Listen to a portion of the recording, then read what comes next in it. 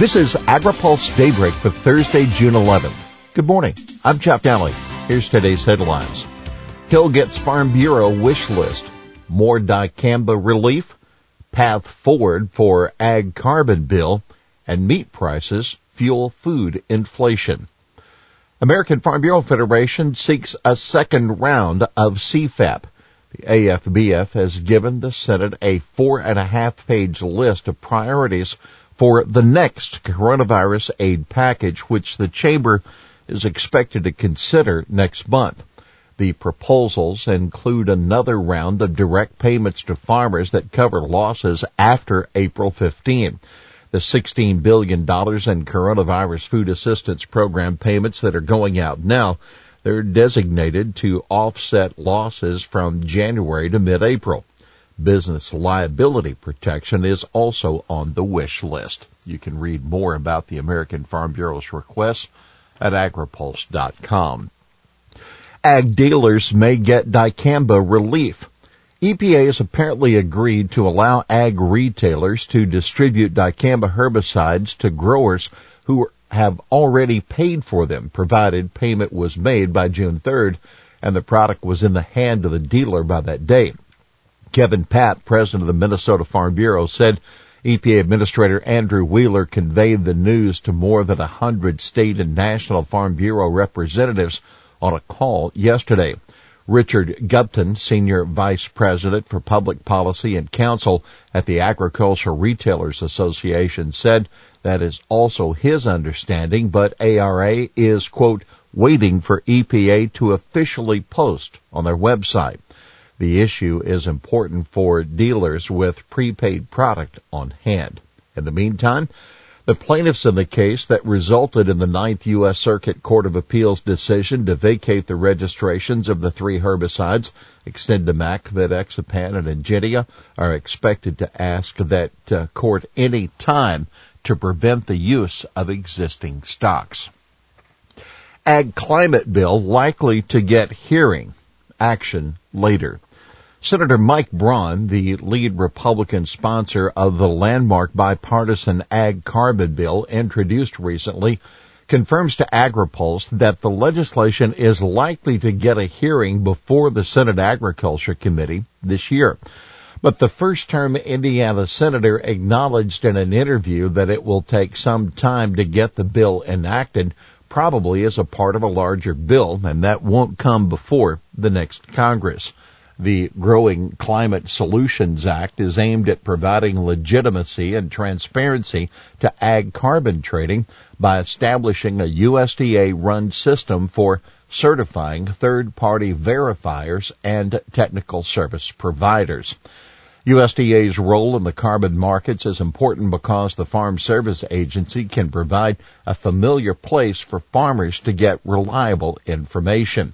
For good stewards, which farmers are almost across the board, this will enable the technical hookup you need to get with markets that will reward you for reducing greenhouse gas emissions, he said. Take note, Braun believes there is growing interest from farmers in carbon markets. They're looking for ways to maybe do things differently, he said. Keep in mind, a recent AgriPulse poll found nearly 1 in every 2 American farmers would be interested in carbon markets, even though the climate issue is still a relatively low priority for them. Meat, poultry push up supermarket prices. Supermarket prices jumped 1% in May, driven by a record increase in beef prices and higher costs for other types of meat as well as poultry and eggs. Beef prices were up 10.8%, the largest monthly increase ever, that according to the Bureau of Labor Statistics, which released the monthly consumer price index on yesterday.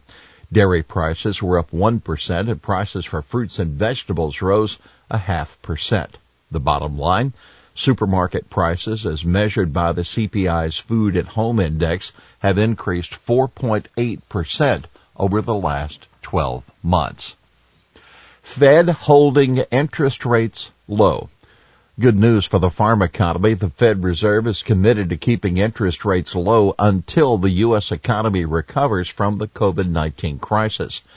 The Fed is forecasting an economic recovery, quote, beginning in the second half of this year and lasting over the next couple of years, supported by interest rates that remain at their current level near zero. That's the word of Chairman Jerome Powell yesterday. Now keep in mind, the historically low interest rates are a key difference between the situation for farmers today versus the farm crisis of the 1980s. Lighthizer to testify twice next week on trade policy. U.S. Trade Representative Bob Lighthizer will be testifying twice on Capitol Hill next Wednesday, answering questions by senators and by House members. First up will be the House Ways and Means Committee for a morning hearing, and then it will be the Senate Finance Committee in the afternoon.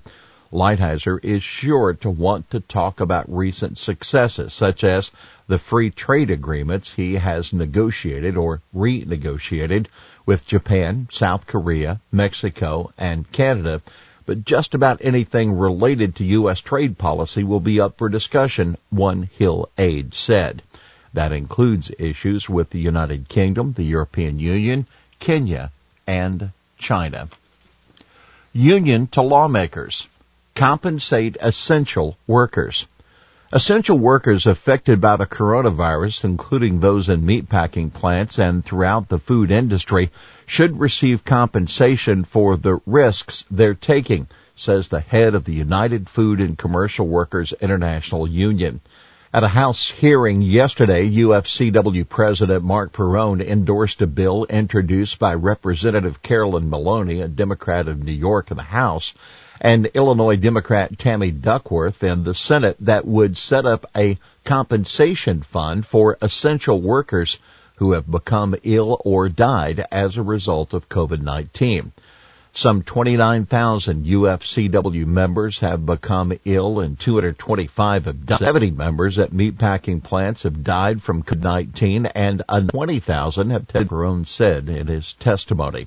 Obtaining personal protective equipment such as face masks is still an issue, Perrone said. He said one major company with 400,000 employees is thinking of eliminating its mask requirement. Dems urge USDA to fund local food projects.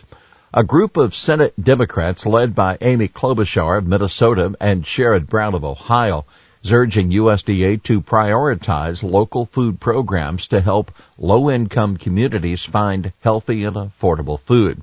In some of the more rural regions of the country, individuals may have to travel further than 10 miles to the nearest grocer.